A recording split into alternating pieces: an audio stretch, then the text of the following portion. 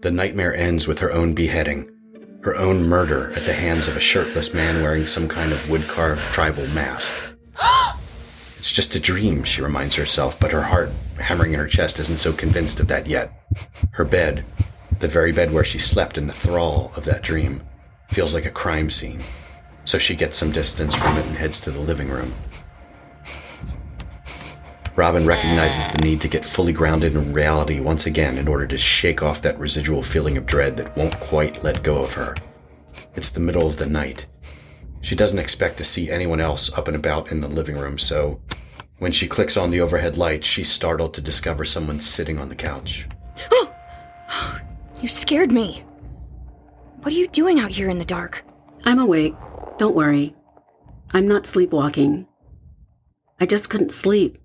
Bad dreams? Yeah. Me too. We never should have gone there. Your deja vu, your sleepwalking, and all of my dreams ever since that first night have been about that house. Mine too. One of my clients warned me about it. We just didn't know it until it was too late, and Christine keeps going back.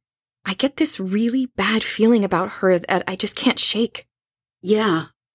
I feel it too. Like, whatever is happening at that place has a hold on us, but it's really got its hooks in her. I died in my dream tonight. At the mansion. And the other night, I dreamed about you and Christine partying with the band, and that's the night you called me to pick you up. In my dream, I was watching you from outside the house through one of the windows, and a woman leaned in behind me and whispered, "You can't help them." I don't know who she was, but she felt connected somehow to the house. Like maybe she was one of the two women that lived there in Thorne's weird little cult. I've seen her, that woman. I caught a glimpse of her in one of my dreams, lurking around the mansion grounds at night with the cats. Black hair and covered in tattoos. Are you going to do an internet search for her? Yeah. There's gotta be pics out there of Thorne and his priestesses, or whatever he called them. You said tattoos? Let me see. That's her. That's who I saw in the dream. What does this mean, Robin? This isn't good. This is not good. We've gotta get Christine out of there. I just gotta grab my phone. You're calling her now? It's 3 a.m. Come on, pick up. Pick up. She's not answering? I mean, she's probably just asleep, right? 7, 2, 3, 8, 4, 9, 7. Voicemail. So, what do we do? We're not going over there, are we? I don't think that's a good idea. Not now. No, I don't think so either. We've got to catch her in the morning. We've got to tell her, convince her not to go back. Yeah, we do. The halls of Thorne Manor sit in silence. In these pre-dawn hours, no one or nothing stirs, and all lie fast asleep in their beds. Everyone, that is, except for Everett. In the belly of the mansion, in the lightless pit of its basement, Everett works furiously. Kneeling in the tepid dampness that coats the concrete floor, he toils away with a bucket of soapy water and a wet towel, scrubbing the floor around him. Her toes just past the edge of the crimson-tinged puddle. The tattooed woman waxes philosophical as she watches him work to erase the evidence of his brutal and violent sacrament. Just feet away, resting against the wall, is the axe streaked with blood and hair.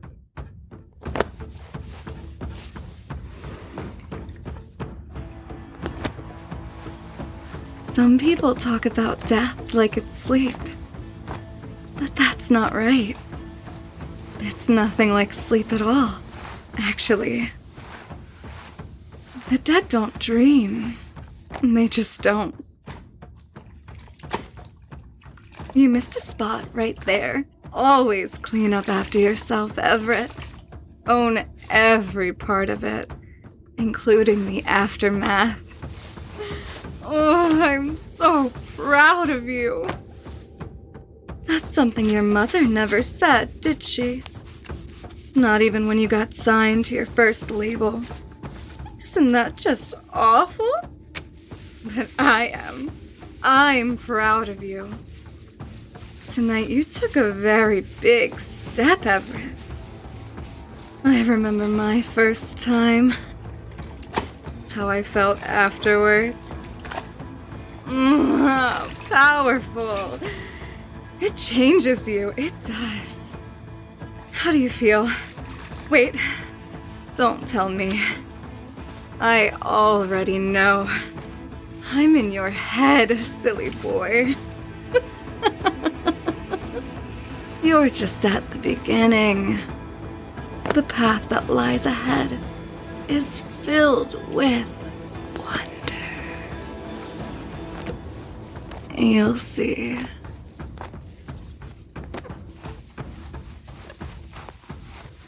For the rest of the band, sleep carries them through until morning. But Everett's bed, where there once were two, with its sheets pulled back like a shed skin, lies empty.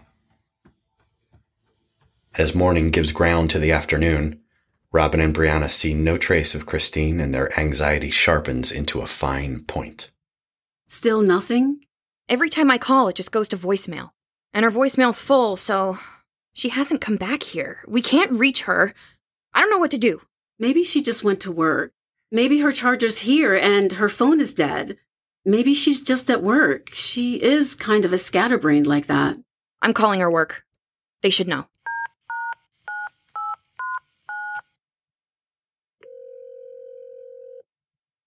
Mean Green Cleaning Services, how can I help you? Hi, I'm looking for Christine. I'm really sorry about that. We can arrange to send another cleaner in her place as soon as it's convenient for you. Oh, no, I'm not a client. I'm Christine's roommate. She hasn't come home, and I'm trying to find her. Oh, well, that makes two of us. She's dodging my calls, and she no-showed for 3 clients so far today. I'm assuming she's going to miss the other 2 on the schedule, which means I get to handle 2 more angry phone calls. So you're saying she's not there, huh? No, I don't know where she is. I haven't seen her. Well, when you do, tell her to swing by and pick up her final paycheck. I don't run my business like this. No call, no show, and she's out. Okay, but if you hear from her in the meantime... She hung up. This is bad. This is really bad. I can feel it. Robin, what are you doing? I can't just sit here and do nothing. You said it yourself. This doesn't feel right. Wait, you're not thinking of going over there, are you? I'm going to get her. Is that Mace? In case things get argumentative. You can't go there alone. I wouldn't ask you. Not after what happened to you the other night. Well, I'm coming with you. Brianna. I'm coming with you. Okay. Her car isn't in the driveway. I don't see it anywhere. It feels like déjà vu again. Like we've lived this before. You can stay in the car. You don't have to get out. Are you sure? Yeah. In fact, get your phone out. Get a video of the whole thing. I'll handle the talking.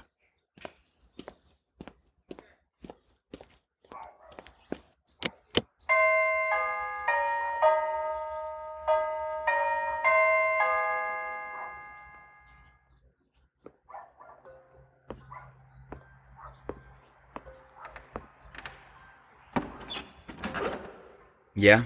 Where's Christine? Oh, it's you. You're the girl that Dylan banged. I need to talk to her. Now. Who? Christine. You know damn well who. Yeah, well, she ain't here. Where is she then? How the hell should I know? I'm not her keeper. No, but you're the guy she's been hanging out with every night, and now she's missing. What the hell is this? Why is your friend over there filming us? What do you want an autograph? If I give you one, then will you leave? I want answers. You're lying. You know where Christine is. I already told you, I don't know where that bitch went. When's the last time you saw her? She left yesterday in a hurry and she never came back. She seemed upset about something, I guess.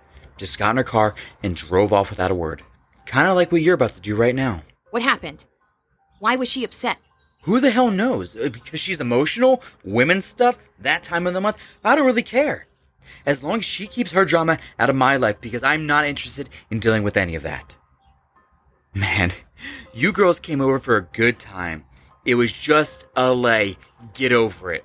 But you gotta turn it into some dramatic shit like this. I don't know where your friend went, and I don't give a shit. But when you find her, tell her not to come back. I'm done. With all of you. Now get the hell out of here.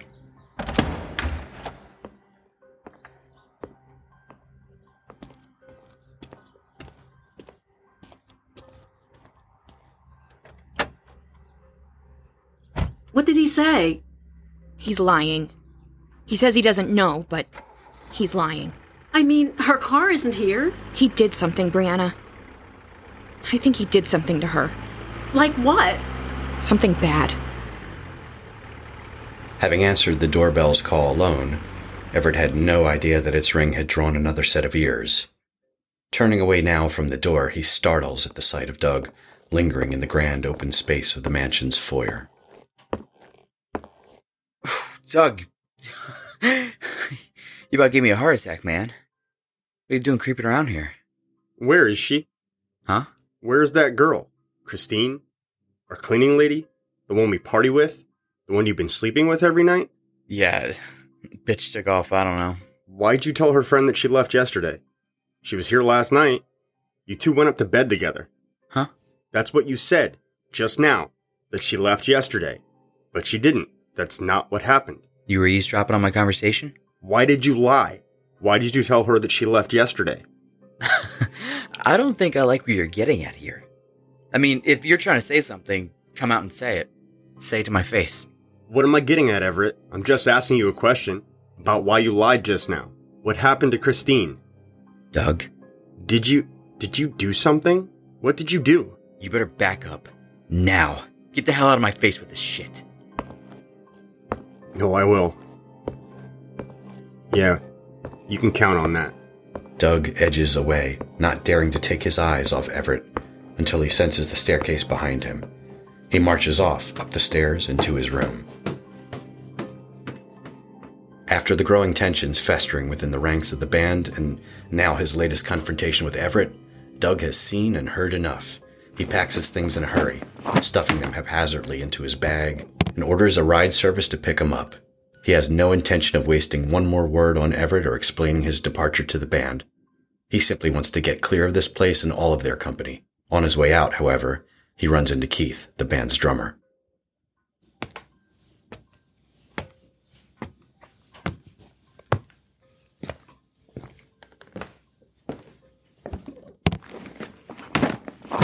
Hey, man, what are you doing? Doug, what's with the bags? My ride's out front. It's been real. What? What are you talking about? Whatever this is, whatever Everett's got going on here, I want no part of it. I'm out. So you're leaving? Come on, man. That's it? Are you quitting the band? What are you saying? Dude! It's Everett. He's gone off the rails, man, in a bad way. Telling you, I'm bugging out and I'm not coming back. If you're smart, Keith, you'll do the same. Wait! Doug! Wait!